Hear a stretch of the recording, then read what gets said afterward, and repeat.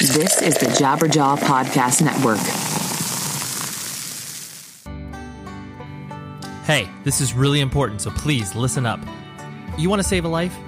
You need to help one of the 14,000 patients who need a bone marrow transplant and cannot get it from a family member. I know that sounds really random, but this is important stuff. 70% of those in need will never, ever get a bone marrow transplant, but you can be the one to change that.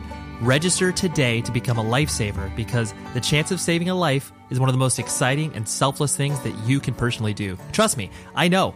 In 2014, I want to say, I became a donor and it changed my life. Please do this right now. Pull out your phone, text AMAZING to 50555, or go to dkms.org/100 words with the number for a free swab kit. Swab kit's super simple. They send it to you. You become a part of the registry, and you could potentially save a life. So please, if I can do it, you can do it. So here, on with the show.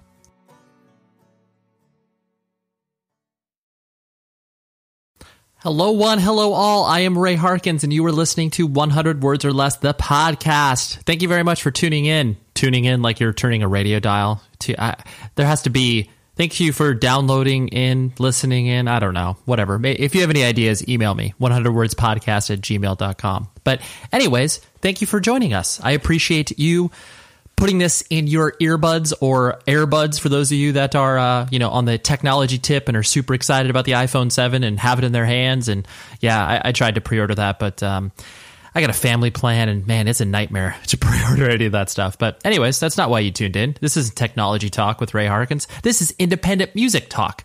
And the guest this week is Mr. George Hirsch, who is the vocalist for Wülf and Blacklisted. And I'm so excited that this is happening because I just didn't think that he would ever be interested in doing a podcast, let alone a podcast with me. That kind of, was really a wide-ranging discussion about him as a person, obviously his musical outlook, his outlook on life. For anybody that's paid attention to him, Blacklisted is a force of nature. They are such a not only prolific, but incredible band from the live show, from what they've done recording-wise. Their records are unbelievable, and George is a very unique frontman in the fact that, he just doesn't care in the sense of the opinions of people, and he just puts himself out there, and I respect that dude immensely for it. And with what he's done in his Wülf project, where it's just him. He's just pouring himself out, and figuring out what he wants to expand musically into, and it's really, really good. It's really compelling, introspective stuff that I urge you to check out. So yeah, listen to Wülf because they have a new record out, and that's one of the reasons why George came on here. So thank you very much, George, and I'll get to him in a moment because we have some interesting back and forth, but it's raining here in Southern California, and that puts me in such a good mood because we've had so much sun and heat that it's nice to have a change of pace. We live here for the weather, and then when you get a break from the beautiful weather into something gloomier, it's like, oh yeah, man, let's put on a candle, let's put on some dark introspective music, a la Yesu, and just do the damn thing. And that's exactly what I'm doing this morning as I'm talking to you. Of course, I'm professional and I'm stopping the music, but my candle's burning bright. The vibes are just bouncing off the room, and I'm very excited about that. So yeah, like I said, George was a very interesting interview. Frankly, I was very intimidated going into this because I didn't know what he would be comfortable in discussing, and there was some back and forth between me and his publicist, and then I spoke to him obviously before we did our interview, and but he was just incredibly forthcoming, and for the stuff that he didn't want to talk about, he's like, nah, we don't need to do that. I'm like, no problem whatsoever. But the stuff that we did cover was just great. And I'm so excited to bring that to you. And something that I find very interesting about this discussion was the fact that he is willing to and push against the questions that I posed him. Because, sometimes we get into this usual, conversation back and forth with one another where, if you're speaking to a person for, 20 plus minutes, you kind of get into the rhythm of like, oh yeah, sure. You're like agreeing with them and, kind of not really putting a ton of thought into the way that this interaction goes, I'm speaking on more so from a, friend to friend basis. Not to say that George and I are friends. We are friendly now. But anyways, George was just willing to push up against these questions that I had and be like, no, I don't agree with that. And it obviously it was not an argument, as you will hear. But like I said, just kind of pushing up against it and being like, no, I don't agree with that. I think you're wrong. Which I honestly, like I said, I really, really appreciate that fact, because not everybody is obviously comfortable enough to do that, and not everybody can actually back that up, And so once I heard why he pushed back on those, I was like, okay, I get what you're coming from. And that's ultimately what you want out of these interviews, right? You want people to stand for something, reveal things about themselves, and ultimately walk away with a better understanding of why it is that they create in the first place. So, heavy. But the conversation must go on, and I'm excited to share it with you. So here we are. Here's George, and I will talk to you after the show is over.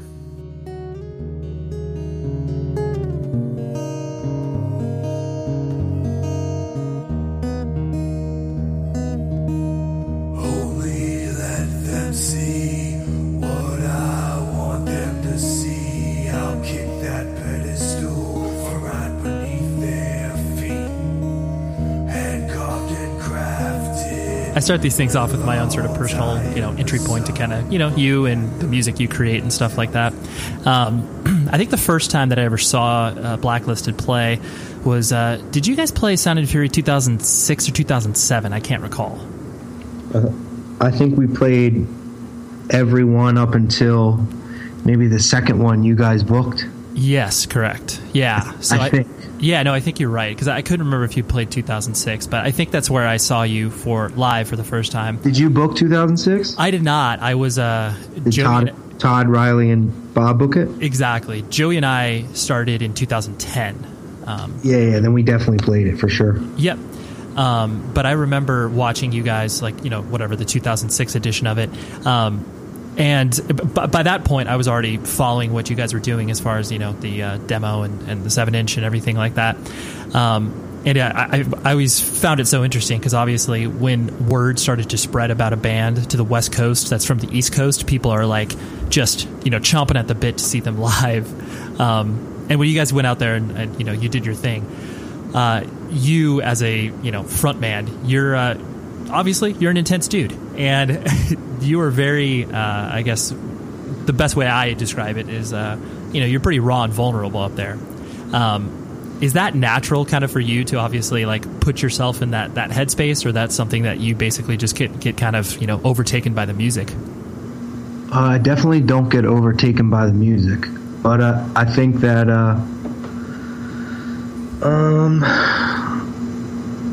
I also don't think that's who I am as a person necessarily, 24 hours a day. Right. Or maybe, I don't know. I am with myself 24 hours a day, so I can't really make a judgment. But I think that what we were doing as a band and have done as a band, that's what it is. So that's where it's at. But it's not like it's not like I hear the tunes and I'm psyched up, you know what I mean? Like some I don't know, bro dude on Mountain Dew or anything like that. I just I just think that's what we were making.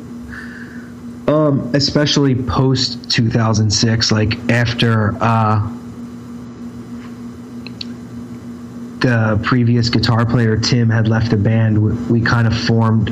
We were going to break up or whatever, and we reformed and pretty much started a new band, but just kept the name and played the songs. And that's kind of when that time period is kind of when it became more of an intense thing. I think previous to that, it had its moments, but it was more so just people playing in a band to play shows and kind of have fun, Oh, sure. Yeah, it became maybe, for lack of a better term, more serious. I mean, it was serious before that, but my relationship with the people.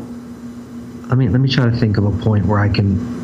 I can use 2006. Fine. My relationship with the people before that is much different than my relationship with the people post that, because and that's not even just in hindsight now, it being 2016 or whatever. It's the guy that went on to play guitar in Blacklisted after that, I knew since I was 10, 11 years old. And then the guy that went on to play bass post that, I knew for years and years and years, going to punk and hardcore shows in the Philadelphia area. And the drummer who started around that time,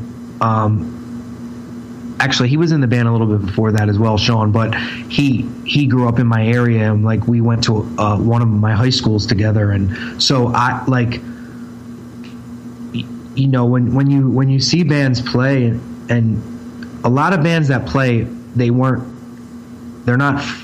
friends previous to the band maybe, and they don't come from the same area. And that was kind of Blacklisted before 2006. Like I knew those people, and I met like in the scene. They weren't like, maybe they didn't experience the same things I did. Whereas I can look at John, the guitar player of Blacklisted, and know that he experienced a ton of the stuff I experienced in my life, like as far as where we grew up and where we went to school, and mutual people we knew. So I think that makes for a more intense experience, like because you're sharing something with I was sharing something with 3 other people then and now that there's a lot more at stake. You know what I mean? Like as far as like the guys that were in Blacklisted before that, like I don't even talk to them anymore. I don't have a problem with them. I occasionally talk to the drummer Zach, but like they're not like my friends. You know what I mean? I wish them well. I don't want anything to ever happen to them, and I care about them in a certain way, but they're not in my life. Whereas if Blacklisted's done, the people that play in the band now they're going to be in my life. You know what I mean? Like no matter what. But I was saying, the reason that I brought up, the kind of not the manifesto of the band, but the mannerisms of the band, as far as you guys weren't posing in regards to like trying to be a tough band or have any sort of artifice in what you were doing. And obviously, I think that's what attracted a lot of people to what you guys were doing. Well, no, I don't know. I don't know if people would agree with that. I think the thing I learned being a band is that like, I guess like before I started a band, I was naive to the fact that there was like a such thing as critics, especially because I come from an era of punk and hardcore where like message boarding didn't exist. So, or even, not to predate it that way. I grew with it when that stuff started kicking off. But I've never had like an online presence or some message board handle or any stuff like that. But when you start a band and then you start to realize that there's like these people that are critics and I don't know what ground they feel like they're standing on that they can like critique you that way. But I don't know if people would necessarily agree with that, especially because early on in Blacklisted there was like a lot of bad shit happening, like especially in the area that we were from, that tri-state area with like whatever. I can't even respect it enough to call it a gang, but like pseudo gang hardcore violence, you know what I mean? And sure, we were definitely in a way a part of that because I was friends with so many people that were involved, and I think I regretted a lot, like that I never spoke out about it. But the thing with it is that I think people maybe don't understand at that time, and this has nothing to do with like what you're talking about, but I feel like I should say it anyway. Sure. I feel like what people don't understand at the time is like when that stuff was happening and Blacklisted was like a part of it. Like say we would play a show with Righteous Jams or something, who was kind of part of it as well.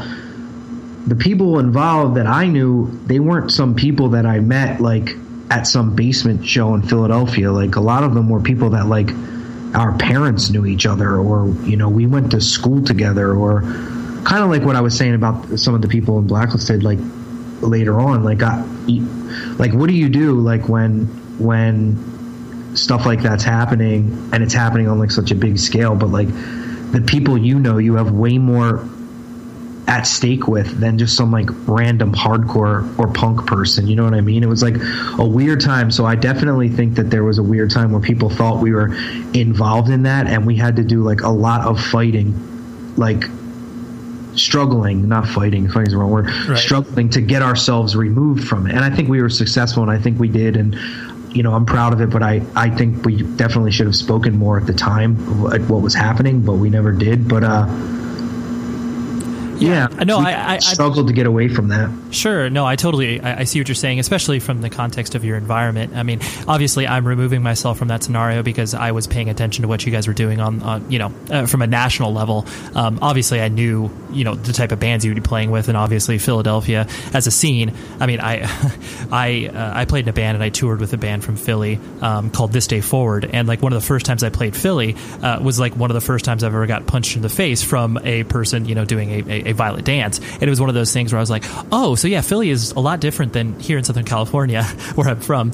Yeah, it definitely is. Yeah. But I think, what sort of like I said, the fact that, I didn't so closely place you in the same arena as a lot of those bands was because of, basically just what you guys did on stage, which wasn't... It didn't have anything to do with those bands. I just think that my connection with some of the people has brought it in. But we never started a band that were like with some like pre-thought out idea where we were going to like write these hard parts and have people totally hook each other up to them, I hate that. But no, for sure. Once you start a band, like I always say this, like when people ask me like about music, like any music that I make, I always just say that like once I'm done making it, once it's recorded, like whatever happens after that is like none of my business.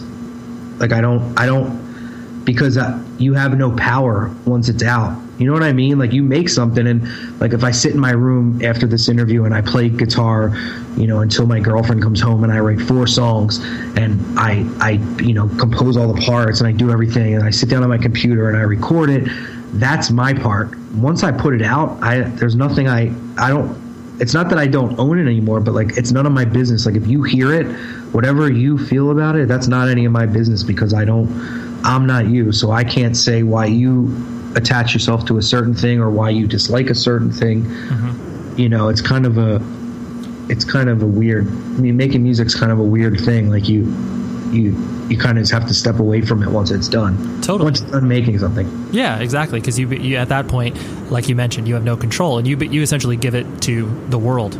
Obviously that's a very grand statement, but that's the idea where it's just like, well, it's using a bad metaphor, it's kind of like, it's like a balloon. You put it up in the air, and then basically wherever it flows, and that, if a person sees it from a distance and likes it and wants to catch it, like that's cool, but you can't control that, obviously. And then another, like for a while I didn't, for a bunch of years I didn't do interviews. I just wouldn't respond, or I would tell the people at Death Wish I don't have any interest in doing this. And a lot of it was because like every interview would start out with the band, and then it would start about well, I suffer from depression and you suffer from depression, and they would like put all these things on me that, like, whether that's true or not, there's whether that's true or not, at the end of the day, there's people that love and care about me. So if they're following anything that is being said about me, or any press that I've received or Blacklisted has received,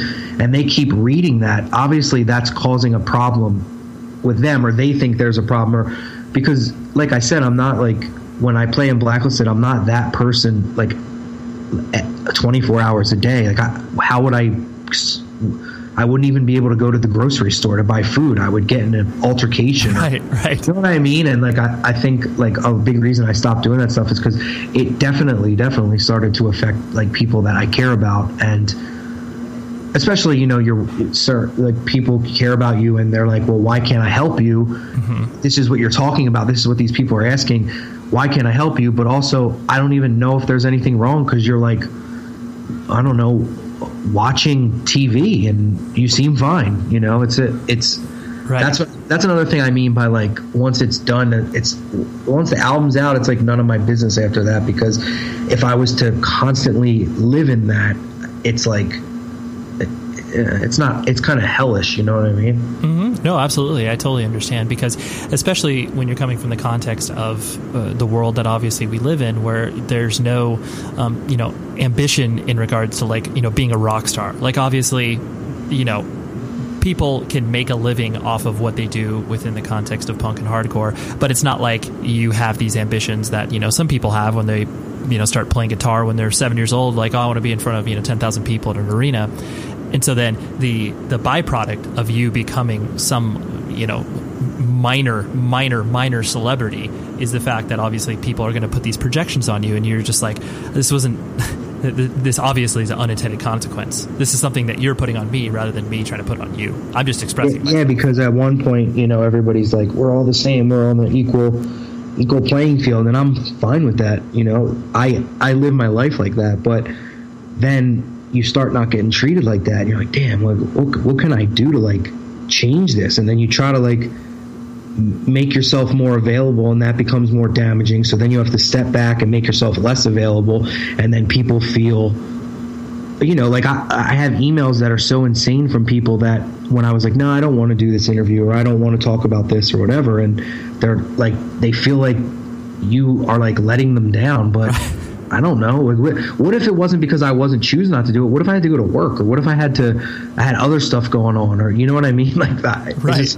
There's a million reasons. I have a life. Like, this isn't paying my bills. Like, I have a life and all this other stuff that I have to get done. Are you going to get it done for me? You know, and it's totally. They feel like you owe them, and it's crazy. Yeah, it's rough. Pardon this interruption to this discussion that George and I are having. I am so thrilled to tell you about something that will make your life easier. So you want to be healthy, right? A huge part of eating healthy is finding the time to do it. So, you know, you got to go plan your meals. You got to go to the farmer's market. The time all adds up. And if you're like me and you don't have a ton of time to do that, you will absolutely adore this service called Sunbasket. So what they do is they deliver delicious, healthy recipes and fresh ingredients straight to your door. And you can prepare each meal in 30 minutes or less. And you'll get organic, non-GMO ingredients from the best farms and fishermen. Everything is seasonable and sustainably sourced. So like me, I'm vegan. And that is awesome because they have vegan options, vegetarian options, gluten-free, paleo, and it's created by an award-winning chef and approved by nutritionists. Each meal comes with a pre-measured, fresh ingredients and easy-to-follow directions. And it's delicious. I've had a few of these things. So chilaquiles, have you ever heard of that before? No, I hadn't until I got this amazing box where I prepared it with my wife. Super, super tasty and awesome. So trust me, what I want you to do, stop what you're doing immediately. Stop listening to this. Go to the internet, go to your phone, whatever it is. Go to sunbasket.com/words, WORDS today, and I will give you 3 meals for free. No risk involved. That's sunbasket.com/words to get 3 healthy, easy to prepare meals for free. Sunbasket.com/words. Do it up, please. For all intent and purposes, was Blacklisted kind of the first band that you really played in, or was there other iterations of stuff that you were attempting to when you were a little bit younger? No, I did a band before Blacklisted called No Rights with some local people from my area. 2 of them went on to be in Blacklisted, actually, the original lineup. And I did like random other stuff before that, like that never had names or anything. I was just kind of like jamming, and No Rights was probably the first one. You know, we released 2 demos, and then I don't have it. I never heard it or anything, but I think they got pressed on a 7-inch. I'm not totally sure about that though. Right. Yeah. So I did that band, and then one day we were just hanging out, and we wanted to like do something a little bit more serious, and that's how Blacklisted started. That's cool. And then did you immediately, like once you started to kind of tour with Blacklisted and everything like that, did you enjoy that experience immediately, or was that something you kind of grew to like and then obviously later on a little bit dislike? No, I definitely never enjoyed it. The thing with the band is, like, I got into hardcore and punk like very young, I think, compared to most people that I've met. You know what I mean? And then like at 13, you know, or so, and then I was going all these crazy places. So like at a young age, I was seeing, you know, 13 years old, like shows in New York City, you know, shows in DC, shows in Baltimore, because I knew some older people, and I would go to shows and stuff like that. So like the traveling for shows thing, like I understood that there was scenes other places. But when I first heard hardcore, I didn't realize that it was still happening, because I had gotten records, and then I bought albums out of the thanks list, but then it seemed like all of them were from New York and all of them were not bands anymore. Right. So I was like, oh, well, then this must have been like a quick couple years, and then it was done. And then, I started hearing other bands and going to other shows. I met other people, and then I would travel and travel and travel. And I liked it, and I understood that there was a lot out there, but I wasn't like fully invested. And then when I was 16, I got shot and I was in the hospital, and then that was kind of when I like actually fell in love with hardcore, because I like only had a couple albums to listen to. Like one of them was Victim in Pain, and I would like jam that and like watch TV until I like got better, and then I got out of the hospital. And then after I got out of the hospital, I was like, I'm totally done with like everything that's my environment. Like I'm not going to be a product of my environment. So I started like heading downtown, and like then I got even more into hardcore, and then I started going all over the place. So when I started the band, the reason I tell that story is to tell this. When I started the band, I knew from RIP that I wanted to go on tour, because I wanted to get as far away from like everything I knew as possible. You know what I mean? And that was like my vehicle to do it. And so that's what I did. So when Blacklisted first started, it was under the assumption like we're gonna go out on, like, and tour. We're gonna be a band for sure, and we're gonna play anywhere that someone will have us. Like we'll play any show. We'll play 2 shows a day, 3 shows a day if we can. And we definitely lived up to that. We definitely did that. Right. I like the way you put that in regards to viewing music, and obviously more specifically hardcore, through the lens of a vehicle. Like obviously, like you said, escape your surroundings, escape you not wanting to be a product of the environment that you were brought up in. Because I think a lot of people, obviously when they first start to get into music, it's more of it's an escape in some capacities, and obviously it's able to vocalize some some rage they might be feeling, but to actually view this as like a passageway to something that will obviously yield you benefits for years to come. I like that, the way that you view that. Yeah, I mean, it was just it's just how it happened. And then like I definitely probably from around 16, 17 years old kind of was like, I want to do a band, and I want to go out and play, because before that, like I said, I knew there was other areas, but I probably wasn't as invested as I became after that. 16 years old, after, like I said, like all that stuff happened, I got out of the hospital and stuff, like people would call me, like when I was in there, like hardcore people that I had met from other places. Mm-hmm. That was kind of when I first experienced the thing, like, wow, like I have these friends from like New York City or like North New Jersey, and like I can remember the people that called me and like who they were and stuff like that. And then it like meant a lot, you know what I mean? So I definitely took hardcore more serious right after that. Like that was when I was like, I went to every show I could, and I probably saw Floor Punch 75,000 times, and like sure. I went, it was right when like the Youth Crew, the revival was happening, so I definitely was like totally immersed in that, and like loved all those bands, and I loved like all the New York hardcore bands that were happening, and I happened to be in Philadelphia that was so close to all those places. Like Boston was only 6 hours away, so I would go there, and I would go to New York, and I'd go all these places. And as I was doing that, I was in my head was like, I'm going to do a band, and I was just waiting to meet the right people. Mm-hmm. And I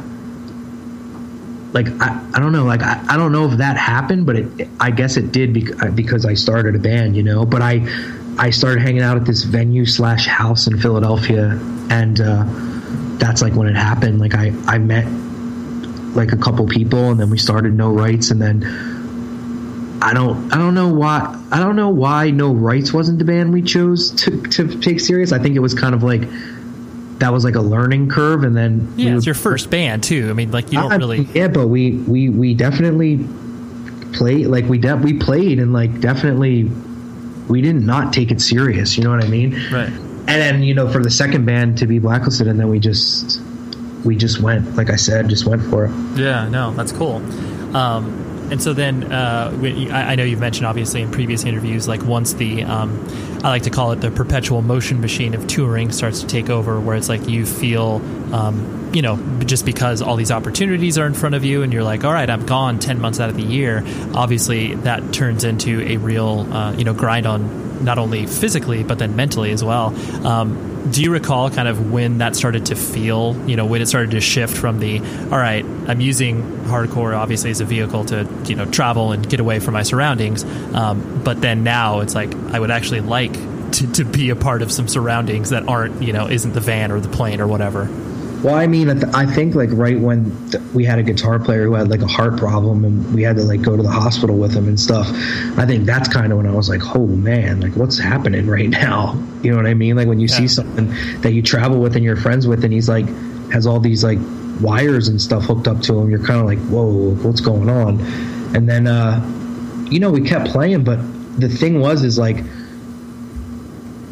bad stuff just kept happening. Like, at a rapid rate. Like we'd flip a van, our trailer would fall off, like just stuff that people deal with in a band, but for us it just seemed to happen like way more often, and every time we would like break through it and wind up playing the show and keep going on. But so I guess those were successes, but at the same time you have to think about like all the stress you're dealing with, and even though it's successful, you're not even being able to bask in that success because you're like, well, fuck, man, like there's a wheel that like is rolling down the street from our van and we're like, what's going on? We're like this like ragtag bunch of people, and I don't know it. And we just like, to be honest, we couldn't get along with other bands. Like, so we would never really do tours. Like we did a couple that were really great, but like we just couldn't get along with people. Like everywhere we went, it seemed like that wasn't happening. So it was like always this really like just us type of thing.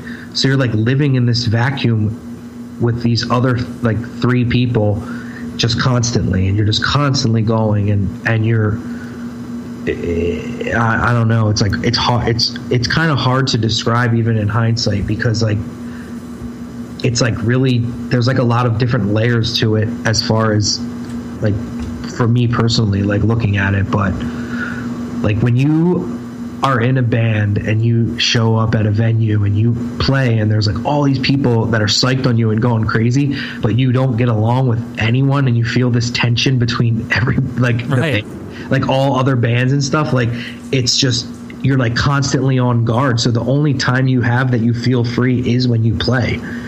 And that was us. And I don't know if other bands experience that, you know what I mean? Because I look at other bands, they're always so happy, and like we were never happy. Right. And it was just like always on guard. Like just imagine being ready to be in some type of physical altercation when it's not even real. It's like made up, maybe, who knows, but it was difficult, man. So yeah, like that stuff weighs on you. And then you have people at home who like I was saying earlier, are reading this press, and people are portraying you a certain way that you are not even sure if that's you. And then, at the end of the day, you're like, this is like punk and hardcore. Like, why am I in this glossy bullshit magazine that's, there's an ad for Monster Energy drink and like some new shitty metal band, and like I should be in like fanzines and like playing basements, and yeah, you kind of start to romanticize that, right, when you're starting to get success, because you're like, I just don't belong here. Like I don't know. It's it. Well, I mean, I think a lot of that is too where like, a sense of control, because obviously when you feel like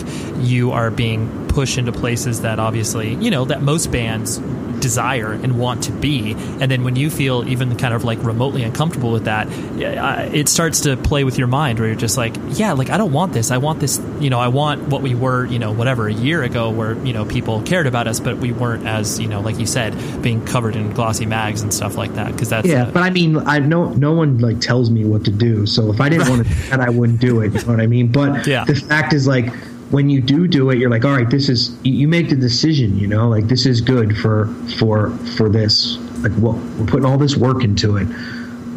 What harm does it cause? And then you do it and it's fine. I mean, it is fine, but there's a lot of resentment. Like when you're a band on tour, there's a lot of resentment. Like bands aren't going to talk about that. People aren't going to say that. Everybody's going to be like, no, we want to go cliff jumping and like girls or guys and do whatever it is we do. And like that was like never in my DNA. And then, you know, you're like, maybe on social media, a band will portray themselves as the happiest person, people in the world, but believe me, like behind closed doors, they're counting other people's pockets and they're saying this and that, and it's bullshit. It's just all that stuff is bullshit, man. Yeah, no, I honestly, I totally agree with you, because there's you know, some of it is healthy competition, and that's fine, because obviously when you see your friend's band successful, and not in a jealousy standpoint, but you know, that obviously in some respects pushes you harder to be like, oh, well, we got to step up our game and make sure that, you know, we don't suck live or whatever. But then it does breed, like once you get to a large level where you start to, like you said, assess the fellow bands that are your peers, once you start to assess them as like, you know, business units, where you're just like, oh dude, they did like $1,000 in merch, we only did 800 or whatever. That's when it starts to get into that world of what you're talking about. Yeah, and like, what is that? You know what I mean? Like, who cares? But it's that. But the thing is, another thing is for so long, like bands would go on tour, but people weren't living off it, and now you can live off it. Like I could honestly start a band tomorrow, and if I really played my cards right and hit the road, make enough money to like pay my bills. Like I wouldn't be able to put like a kid through college, but I'd be able to survive and not have a day job. Right. And I'm not saying that's wrong. Like that's fine. Dude, you know what? Like money is a needed thing. So if you make something and you believe in it, you shouldn't do it for free. And if you can make money off it, that's fine. But see, the competition thing that you said, healthy competition, like that just starts to become ridiculous, and it's just crazy, and the resentment happens, and then people are just like, well, then it starts to affect your art too. It's like then you start to see people that obviously place the idea of, okay, well, we need to sound like this in order to make sure that obviously the, you know, next crop of 15 to 16-year-old kids that are going to shows cares about what we do, because obviously music changes. And so yeah, but here's the thing, another thing, like punk and hardcore is for young people. So I'm 33 years old, so if I started a band tomorrow, there's nothing I can do where I'm like, I have to relate to these 15 or 16-year-old kids. Like that's not happening. Right. That is not happening. And for a 15 or 16-year-old kid now, if they heard an old Blacklisted record, that's not happening. It was written at a different time. It's not something like youth of today, like we're not in this alone, like Boy Scout hardcore that like any kid can look at as like a manual, and it resonates with the 15-year-old, or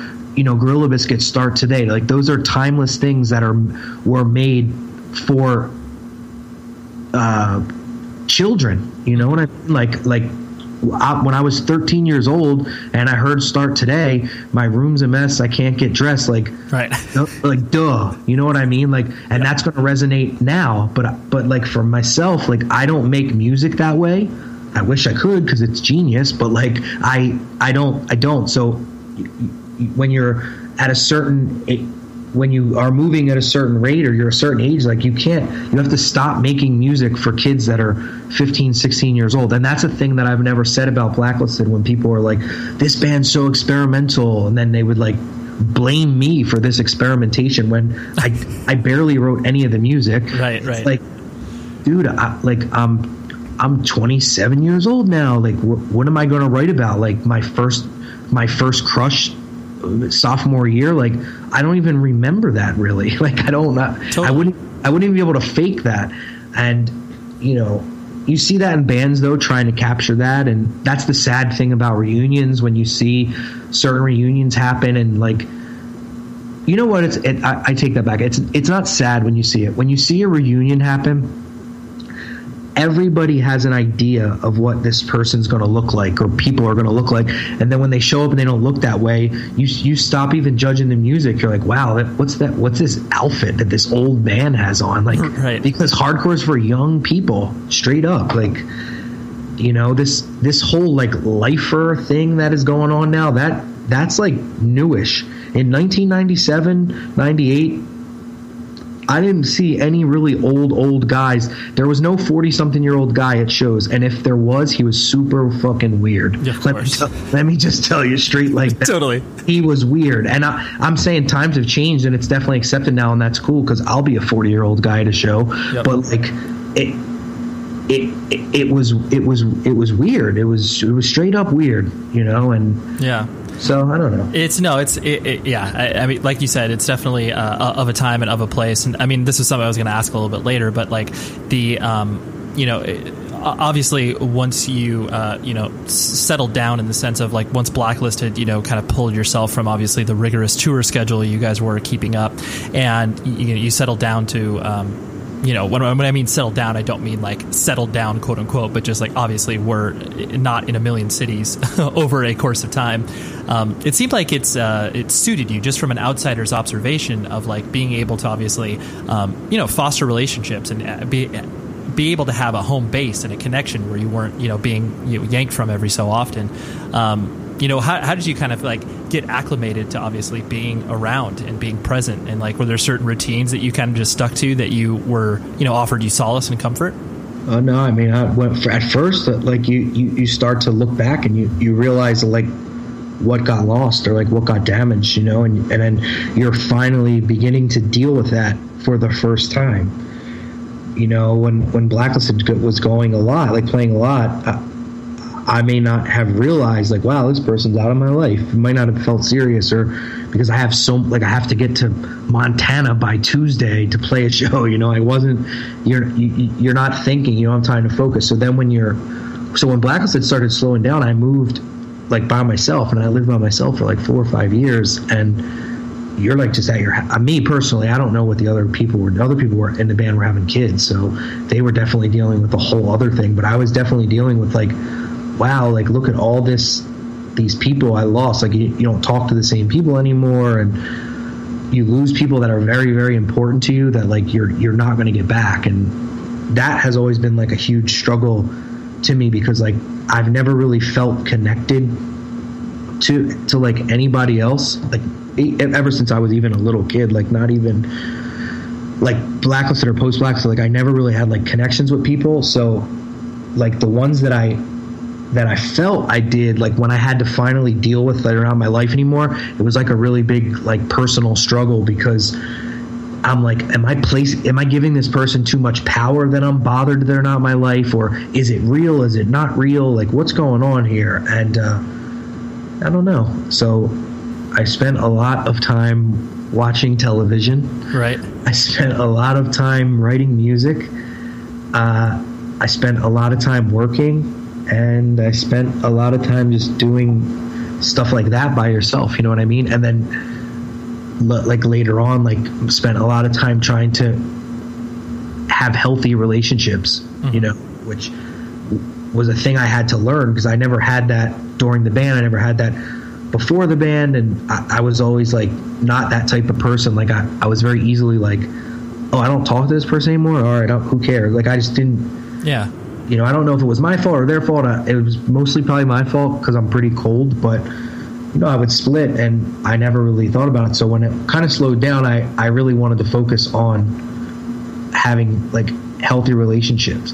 So I, like, read this, like, stupid thing that was, like, pick 5 people that you really care about, and, like, if you don't talk to them in a week, reach out to them, and, like, like, some Zen, right, bullshit or whatever. But I definitely did that, and I definitely benefit from it. I don't know if that's a thing people should do. I have no idea, but whatever that is, whatever I did, it definitely worked for me, because I definitely have like really amazing people in my life now, and I definitely fixed relationships too of people that were really, really, really important to me, like especially during Blacklisted, like so.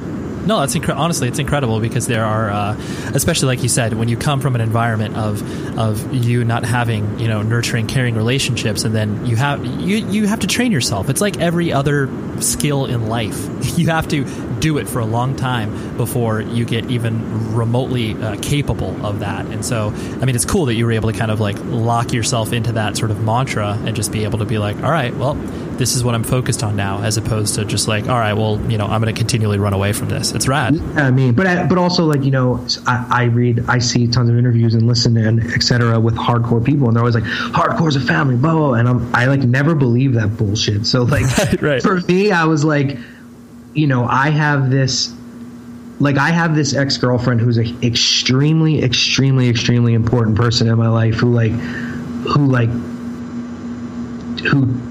taught me so much. So like, why wouldn't I pursue trying to fix this relationship with this person who like raised me in a way, versus like these hardcore people who, you know, once 5 months comes and new bands come in, they're going to get washed out, and they're going to be the whole family element they're talking about like doesn't exist, you know. And I think that's why another reason Blacklisted was such an insular unit, because none of us felt like, oh wow, hardcore brotherhood, but we definitely felt like we are best friends. Like, we are, you know, the center of what we're doing. So like all this other stuff, we love hardcore, we love punk, we love all this stuff, but I don't believe in like the whole thing behind it of that stuff.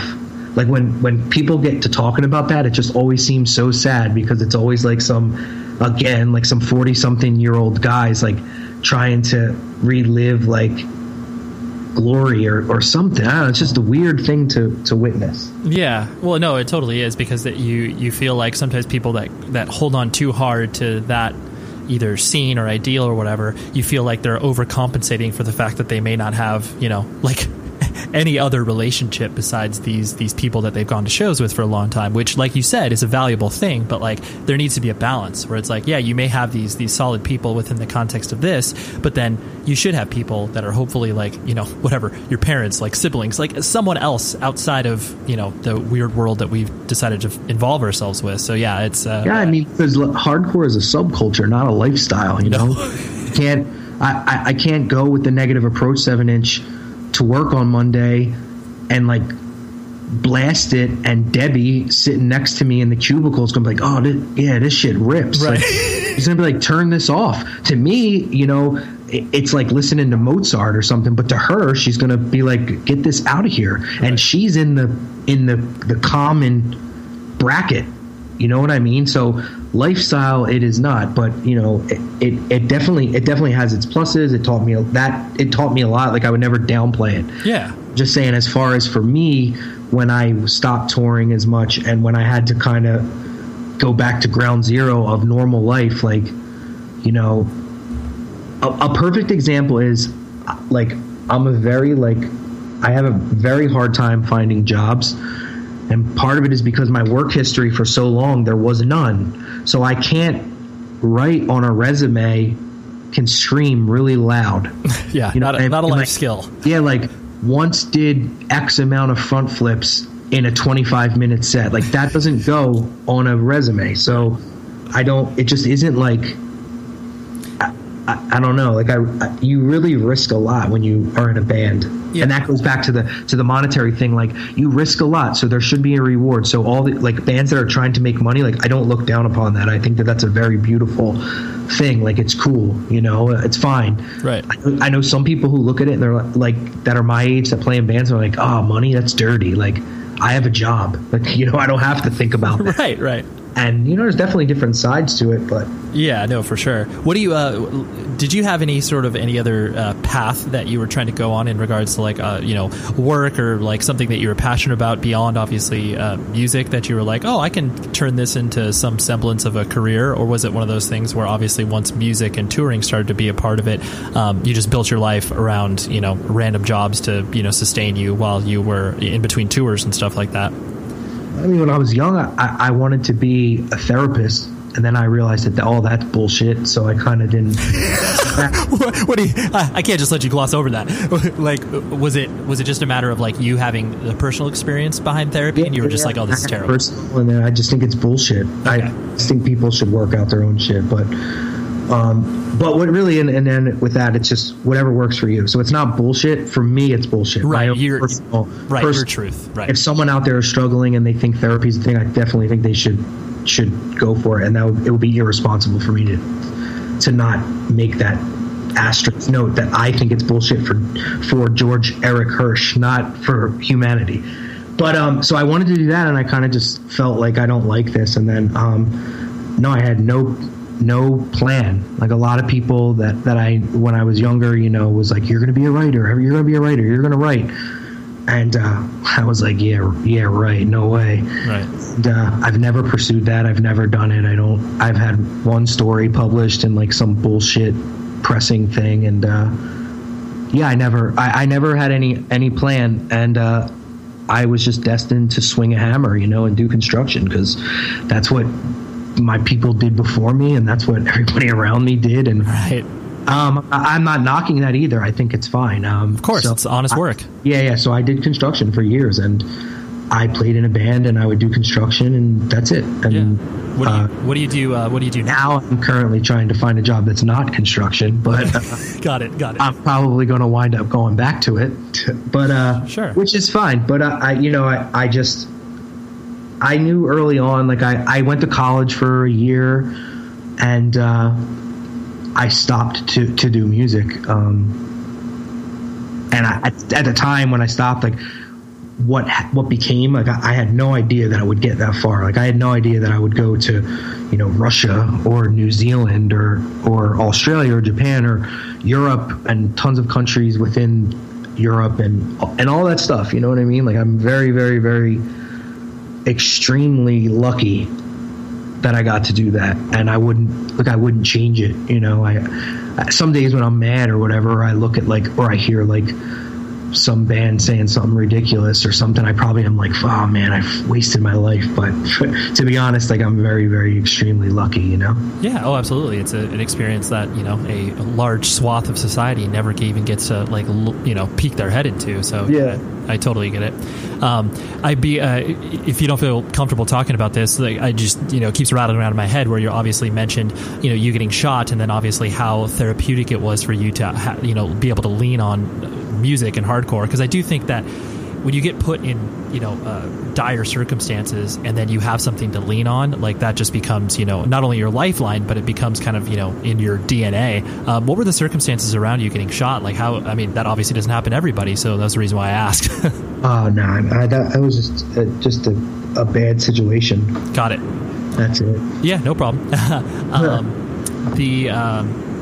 We kind of treaded on this, but something that I feel is interesting where, you know, because obviously as you've progressed, you know, as you've gotten older and obviously introduced more influences to not only, you know, Blacklisted and, you know, I always, this is going to sound really silly, and I wouldn't say petty. No, not petty at all, but just silly. But like I always pay attention to, you know, obviously what band shirts or shirts that people wear when they go on stage, because obviously that is a, you know, you're advertising this thing in front of a lot of people, and like that's cool. Like I always enjoyed the fact that it's like, you know, you wore different shirts than, you know, it's not like you're wearing Youth Today or Gorilla Biscuit shirts. You're wearing, you know, stuff that obviously not most people are interested in or are consuming on a regular basis. Yeah, definitely. So I always found that to be cool, because obviously that ushers curiosity, hopefully, for the, you know, 10% of people who pay attention to what you wear and are just like, oh, like, yeah, I'll check out, you know, Suede or My Bloody Valentine or whatever, you know. It definitely interested more than 10%. I'll tell you that. Oh, when I see what people like now, I'll tell you that. No, it's true. That's true. So you did, but I mean, did you get that immediate feedback from people being like, like sick shirt, or like, you know, that's cool you're wearing that or whatever? Or was that something that just kind of? Yeah, definitely. Well, see, another thing when I was 16, when I got shot and stuff, an album that I bought was Moonpix by Cat Power. So like I was into that. Like I think at that age, like music became my focus. It wasn't even just hardcore, but I was definitely like a straight edge youth crew hardcore person, like identity wise, like if you looked at me, you know what I'm saying? But I definitely liked all different music, and I just had those shirts like when I would play shows, and that's just what I wore because that's the bands I liked, you know. I didn't want to be the guy that was wearing like, all right, one of the most pathetic things in life is the 40-something-year-old youth crew guy now. Oh yeah. When you look at him, who like has an old side-by-side shirt that he keeps like in an air vacuum sealed plastic bag in like the back of his wife's closet, and like he matches it with like his perfect Jordan, and like I like all that stuff. I love Jordans, I love side by side, I love t-shirts, but it's just so sad when you see that guy and like he doesn't know anything about new bands. Like he's literally crossing his fingers hoping that Chain of Strength plays a show at the Che Cafe and he can go to it. Like it's for me, that's like so sad. It's so sad. So I definitely never wanted to like represent myself that way. So I just wore shirts that I had that weren't, you know, the typical one. So I definitely did it like on purpose. You know what I mean? It wasn't I could have very easily wore like a Raw Deal t-shirt. Right. But I chose to wear Jesus and Mary Chain or something like that, you know? And they might look at me as a pathetic, sad person who doesn't believe in hardcore enough and has all these indie influences. That's totally fine. You know, there's definitely two sides to the coin, but this is my story, not theirs, so fuck them. Yeah, exactly. No, I just always liked it too because it was obviously it showcased the fact that it's like you need to pay attention to music that is outside of whatever thing you get introduced to when you're young. Like, you know, I mean, you and I, as we grow, because I'm 36, and like I still would refer to myself as a hardcore kid, even though the amount of hardcore I listen to is probably less than 1%. You know, I listen to like movie soundtracks the majority of the time, so it's like, but there's still that fiber that goes through us that obviously we'll never be able to pull it away. But you have to have a wider view of music, and that's why I always appreciated the fact like of what you were trying to do and trying to you know, introduce people to different strains of music. Hey, pardon the interruption with this conversation with George, but I want to tell you about something awesome. So I know a lot of you that listen to this show are into graphic design, computer interface, app building, all that sort of stuff. If you're looking for a professional vector design app, you should take a look at Autodesk Graphic. Graphic is a full-featured app for making icons, illustration, UI and UX design, and everything else you'd expect in a professional vector design app. It's available on your Mac, your phone, and even your iPad, so you can design without compromise anywhere you go. Say you hop on tour, need to pop out a shirt design. Boom, there you go. And the iPad app isn't just a companion app for the desktop version. It's a fully featured design software the pros use to hand-draw vector illustrations, create gorgeous logos, or mock-up websites on the fly. This is the real deal, people. So if you have an iPad Pro or an iPad Pencil, there's no other choice. This is what you need. And it is the latest 2D design app you will ever need. And it's available at the price of a few decent stock photos. So please, do this right now. Visit graphic.com to learn more about Autodesk Graphic, or check it out in the App Store. So please do that. Graphic.com or check it out in the App Store. You need to design better, right?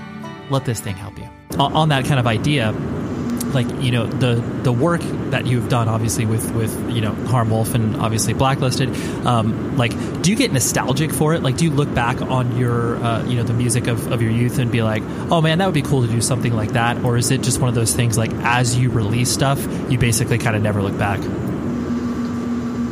Do I get do you mean nostalgic for music I make, or correct? I listen, no, I never get nostalgic on. I look back on all the music I made and wish I could change so much, you know, but I can't because it's done, right? It's done. But no, I only look back like thinking what I could change or what I could have done different, or a different sound I could have explored or stuff like that. I never look back on it nostalgically. When I play shows, and I meet people and they tell me like what it means to them, I feel like I don't know what they're talking about.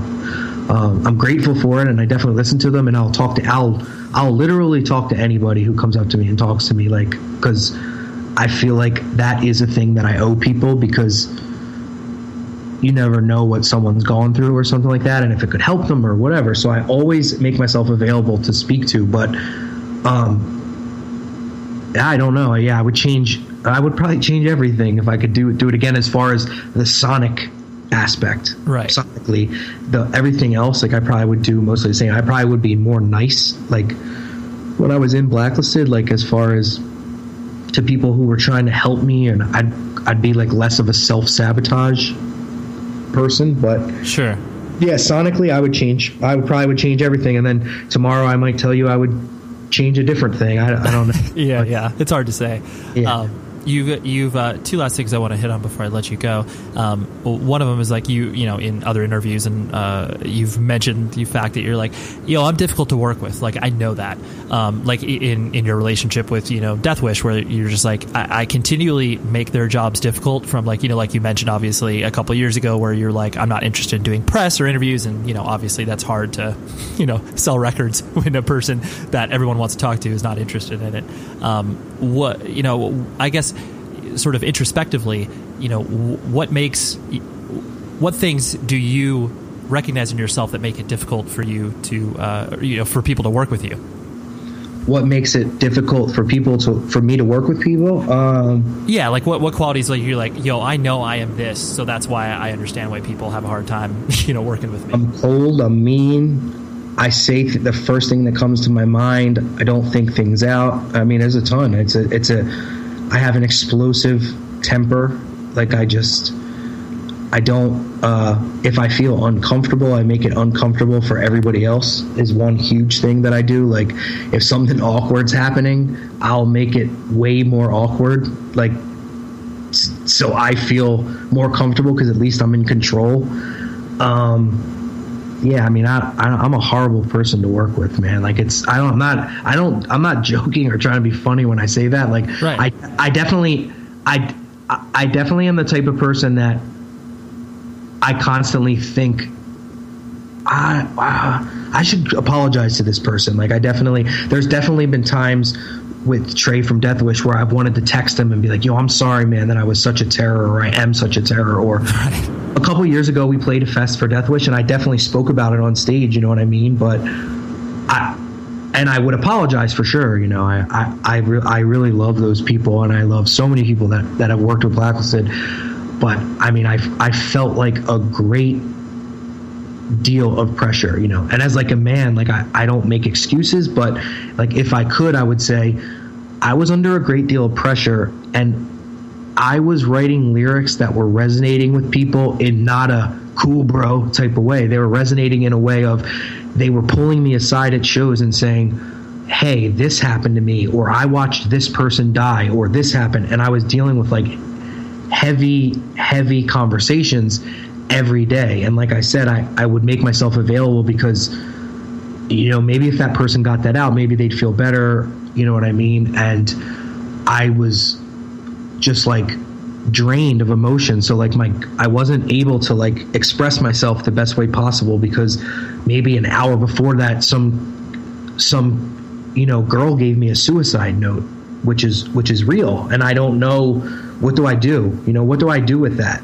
Right. When you're like the youth crew dude who's singing about "you stab me in the back," there's no girl who's coming up to you and giving you that. There's no guy who I've been given multiple like that. And until I moved to Chicago, I still had them, because what do you do with them? And I don't know what happened with those people. I have no idea. And, I hope that the best happened, and I hope that I talked to them, and I doubt I changed their life, you know what I mean? But at least they had someone to talk to. And I dealt with so much stuff like that on a daily basis on tour. And I definitely put myself in that position. So like, you can only imagine like how you would be, how that manifests itself. Sure. Exactly. And it manifested with people that worked with my band, people with my band. Like there were days that I wouldn't talk, because what the hell? Like, what did I get hit with? And no one can possibly understand that aside from me. So, if someone's listening to this podcast and they hear it, it's not going to be as heavy them hearing it as is for me right now explaining it, because like I was dealing with that. And on top of that, I had my own issues in my own life. And, I don't know. And I feel like Blacklisted is like a band that for me, like that really that happened with. I didn't really see that happen with other people, like my peers, and so yeah, man, made for a terror to deal with. Every time we went on the road, when we came back, we'd be broken up. Death Wish would think we were broken up. They didn't know what was going on with us. Right. I was poor at communication. Dude, it was to the point where I would call, say Trey or something, and he wouldn't want to answer. And that's a person that I really care about. So to know that like hurts, because I wish that I could wouldn't have been the same. But at the end of the day, like, I wouldn't do anything different in that way. So right, it's just part of life. Yeah, no. Well, I mean, I really appreciate you expressing that, because I think it's it's important. It's everything we were talking about before. It's like the unintended consequences, and then the fact that it's like, you know, you not only you combining all those experiences that you're listing, but the fact that, you know, I don't care how old you are, those are situations where no matter how much experience you have, no one's well equipped to deal with that. No one's like, oh, I know exactly what to do when I get a suicide. Yeah, no, I mean, yeah, that's exactly, like, I definitely wasn't equipped. Like, I don't want to really get too much into it, because like I am working on it, but like I can't express like how unequipped I was, like right. How like a normal skill that a person might have, like I didn't have, and I had to learn, like, because, you know, my life was so different. Like it wasn't the same as other people's. One thing that was so crazy about hardcore is when I first started going to shows, like I thought everybody was like kind of the same as me, like, or maybe they came from the same environment, and then you go and it's like these kids that live in the suburbs and have $1 million homes, and both parents love them and all this like stuff. And I'm not saying that I had the opposite of that, but I had the opposite of that. So like you're like, holy smokes, like I don't have any connection with these people besides we like this music part, because how can they possibly relate to anything that I've been through or anything like that, you know what I mean? And that's a crazy thing, you know. You hear all these things, hardcore's from the street, hardcore's this, hardcore's that. Hardcore is from the from the white male suburbs. I hate to break that to people, but that's the facts, you know what I mean? And it's it sucks. I mean, it sucks, and it's very exclusive. It doesn't make room for people of color and all this other stuff. And just recently, in the last couple of years, have women and people of color really been able to be like accepted in a way? You know what I mean? Like, I'm not saying hardcore was racist, but it was just a very less inclusive. A very, very much less inclusive, yeah. And now it's like amazing, like you were talking about, like T-shirts I wear and stuff like that. I think that would put people under the impression that I don't listen to hardcore, but I definitely listen to it more now than I did in 2006. I'll tell you that for sure, because there's way more interesting stuff going on. Like, there's way better bands, like the Fury LP, Paramount, that just came out or is about to come out. I just got in the mail, and that smokes anything that came out in like the last 10 years. You know what I mean? So like, to say a band doing that, or like, you know, the No Tolerance LP that came out not too long ago, like those albums are amazing, and I think hardcore and punk is like really great right now in that way, that it's very inclusive. Whereas I grew up in a very I felt not included. You know, maybe it was my own struggle. I don't know. Yeah, no, for sure. And the last thing I want to hit on was the fact that, you know, obviously the music that you create in the context of Harm Wülf is, you know, I mean, it's challenging. Like, obviously there's no one that's going to listen to Blacklisted and then immediately put on a Harm Wülf record, be like, oh yeah, I get it. Like, I get what's happening between these two. And obviously you know, you're not attempting to recreate anything in the context of Blacklisted. But obviously people have to work to get the material that you're doing now. When I say work, like actually spend time with the record, not like work, like, you know, physically try to figure out what it is that you're doing. I presume that gives you some sort of pleasure, where it's like, obviously you're not going to appeal to a wide base of people, but the people that do get it are going to be more, you know, ingrained with what it is that you're doing, and are obviously going to get it on a deeper level. Or is that just basically, again, a kind of an unintended consequence of the music that you're trying to create? I don't think I understand what you said. No, it's okay. Basically, I was saying, like, people have to work to listen to your music now. Like, Harm Wülf is not for everybody. I know you know that.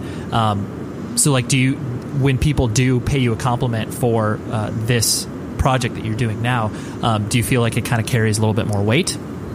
No, I mean, well, hold on, because you said the thing about Blacklisted, and I think that's an important thing. Like, sure. As far as Blacklisted goes, would Blacklisted be Blacklisted without me? And I say that unegotistically. What I contributed to the band wouldn't have been what it is. It would have been a totally different band, because there's only one person that does what I do. Like, you don't. What other front person has put out what I've put out. You know what I'm saying? Like I don't mean, and it's a difficult thing to express because it sounds like there's ego involved, but I'm saying that with none. I'm just saying, if you look at the facts, like there's no other front person who did that. You can say there's people that did it kind of before me, but they're not on the level that I did it, that I created. I lyrically, not musically, because, you know, like I said, I didn't write all the music. John is responsible for that, and I think Blacklisted definitely has a totally other aspect of it that sonically people were not doing, and there's lyrically people were not doing, and it was melded together. So without me, would it be what it is? So if that, you know, if you look at that and you agree with it, then Harm Wülf is just the same as Blacklisted, in my opinion, because I don't sit down and really write anything different. And I definitely, when I've done press for Harm Wülf, I don't really want to ever talk about Blacklisted because I don't own that band. It's definitely, there's 3 other people involved. Sure. But as far as my contribution to it, it's like there's no one else in hardcore who does that, who does that thing. That is me. And there's no one that writes songs like John. That's him, and that's what makes Blacklisted what it is. But I write the songs in Harm Wülf, and I would obviously bring that with me. You know what I mean? So as far as the connection, I think there's an easy connection, which is if you like Blacklisted and me, you should check this out. I'm not going to say you'll like it, but sonically it's very different. I don't think that it's challenging. I've seen people say that it's challenging. I don't think it's challenging. It's all there. You know, it's just if you like it or not, period. It's not, I definitely agree that you could listen to, like, it's something that you should listen to a bunch before you make a decision, but it's not like, you know, it's not challenging. I know for a fact the songs aren't like hard to play or anything like that as far as like technical prowess. If that makes sense, I don't know. Yeah, no, I mean, challenging in the sense of like, you know, whatever. I'll use an example of like, it's not like anybody can toss on a, you know, Mark Kilsick record and immediately be endeared to it. They'll be kind of like, why is this guy writing like, you know, 8-minute long songs that are acoustic guitar where he's like whispering into the mic? Like, it's obviously, and when I mean that in the broadest sense of the term, it's like a person that likes Adele can't, you know. Yeah, but like the guy that likes Mark Kozlik, right? Like Mark writes these stream of conscious songs now, right? 8 minutes long, and he just writes about, you know, his niece in Ohio who dropped out of school. Yep. But anybody who likes Red House Painters would follow that. True, very true, very true. You know what I mean? And that's just what I'm saying. I'm saying what people, when people say, "Wow, the guy from Blacklisted is doing this thing. What the fuck? What's wrong with him?" It's like, well, if you listen to Blacklisted, you know that other stuff is involved in the thing. And what I'm saying is, like, I was a huge part of that. Like, you know, it's undeniable, and it's just like I said, like if I wasn't in the band wouldn't be what it was. It might be bigger, you know, because I will sabotage anything on purpose, but it might have been bigger, it might have been better, it might have been everything better, but it still wouldn't be what it was because, like, I am me. But when you look at so many other bands, any member could be swapped out and it doesn't make a difference. You know what I mean? Because it's such a base level thing. Like, with Blacklisted, I told my story. Like, no one else can tell that. They can tell theirs. Are they going to say some of the things that I said that, you know, in hindsight, I wish I didn't say sometimes, but, you know, who knows? And with Harm Wülf, I think there's more of a restraint as far as that goes. Like, I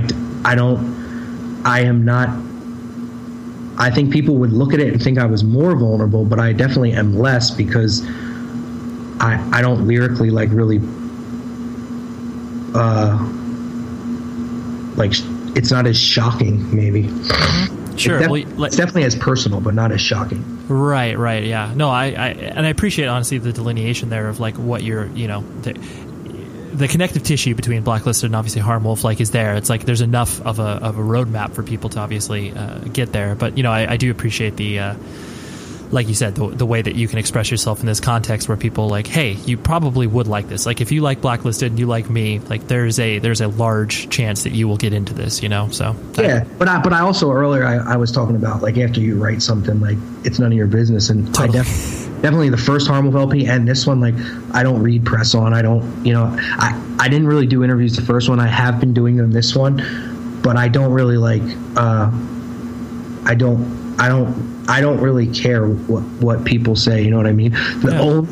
I say this, the only thing I care about is that enough people buy it that Death Wish will pay for me to record. Totally. You know what I mean? Like, and I would say that to anybody, and that's the most honest truth I can give is as long as it recoups enough that they're like, okay, you can record a third one, which I have mostly written already, that's fine. And if not, I'll record it in my bedroom. I don't care. Like, I'm gonna make music for the rest of my life. Like, I have no choice. Like, I couldn't stop. You know what I mean? It's not something that I could be like, all right, I got rid of all my stuff and now I don't make music. Like, I have no choice. So right, you're getting this out no matter what. Yeah, exactly. And I think anybody that knows me knows that. But so my only worriment is that it recoups enough that I can record in a real studio versus my back bedroom. Totally. You're like, hopefully this professional relationship can still stay standing, because I don't want to put people, out of money, et cetera, et cetera. And I definitely, when I recorded I recorded the first one and just had it. And then I talked to them and they were interested in putting it out. And I was like, are you sure? And then when I called Trey for this one and says, hey, I have these songs written, I want to record an album. Are you guys down? It's more, I think people think I'm like contractually obligated to Death Wish, and that's not the truth. I would never go to another label, but I definitely am not. It's not contractually. It's really just call them and say, hey, I have this idea. Are you interested? And they say yes or no. And they've definitely said no, and they've definitely, for the most part, said yes. And that's... Yeah, it's a great relationship to have. Yeah. Well, George, I honestly really, really appreciate you talking to me, because, I've had you on my list of people on the show, but I wanted to do it at an appropriate time and not feel like, I was putting you in uncomfortable places. But I honestly really do appreciate your time. You got it, dude. Whew. Rad, right? George, I like him so much more than it wasn't possible really, because I really respected the work that he did already. But to have that nice conversation with him that really, dealt with some dark / interesting / insightful / positive things, because, a person who's creating art in the world and putting their truest representation out there needs to be commended, praised, and applauded. And that's exactly what I would like to do for George. So there you go. You hear that clap? Yep, there we go. But thank you very much, George. And thank you very much, Stephanie, my longtime friend who helps me coordinate some of these interviews. So thank you very much, Stephanie. And man, we've got some more just bangers, episodes after episodes of very insightful, cool conversations. And next week is exactly the same thing, except I would say even better, but it's just like, I feel like the show has reached a plateau of just no matter what, the conversation is going to be good, because I sweat over who I'm going to bring on the show, because it's like, I've done I'm going to pat myself on the back. I think I've done a pretty good job, not so much on like my interviewing tactics or conversations, but picking the guests. It's like, I worry so much about the people that come on, because, will they be comfortable? Will they share? All these things. So I feel like the show's reached a level where people who come on the show know what they're getting into and are excited to do so. And I've just been noticing that as of late. Like, honestly, the past, I'd say 5 or 6 months, it's really hit its stride from that perspective. So thank you very much for listening. That's all I'm trying to tell you. And next week, the guest is Megan O'Neill from Super Unison and Punch. This was a person I had on my list forever. Like, I want to say I've had her on my list for like 3 years. And it's just one of those things where her and I have many mutual friends. I just didn't reach out to her. That's all that it comes down to. And then the opportunity came up where it's like, hey, she's down in Southern California and she's totally down to do this. I'm like, oh, dude, love it. Let's do this. And it was a great discussion that you will hear next week.